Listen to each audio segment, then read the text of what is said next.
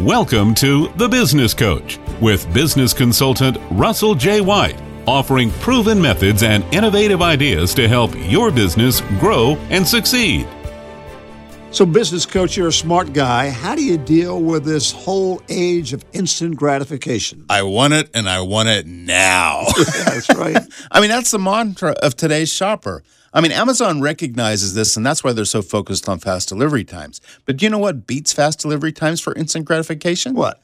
Picking it up at the local store right now. Yeah. Brick and mortar locations do have an advantage that they should be leveraging, especially in these following three ways. All right, what's number one? Right now, 80% of surveyed customers go to a store for items that they want to enjoy immediately. Right. What are your immediate gratification items your customers need to know about?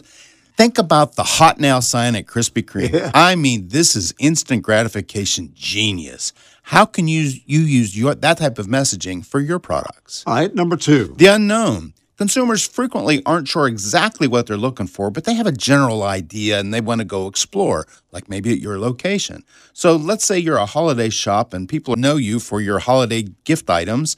They want to go explore. They want to go see what you have. Once they're in the store, they're going to be very interested in the uniqueness that you offer, and that's the thing that they're going to be looking for.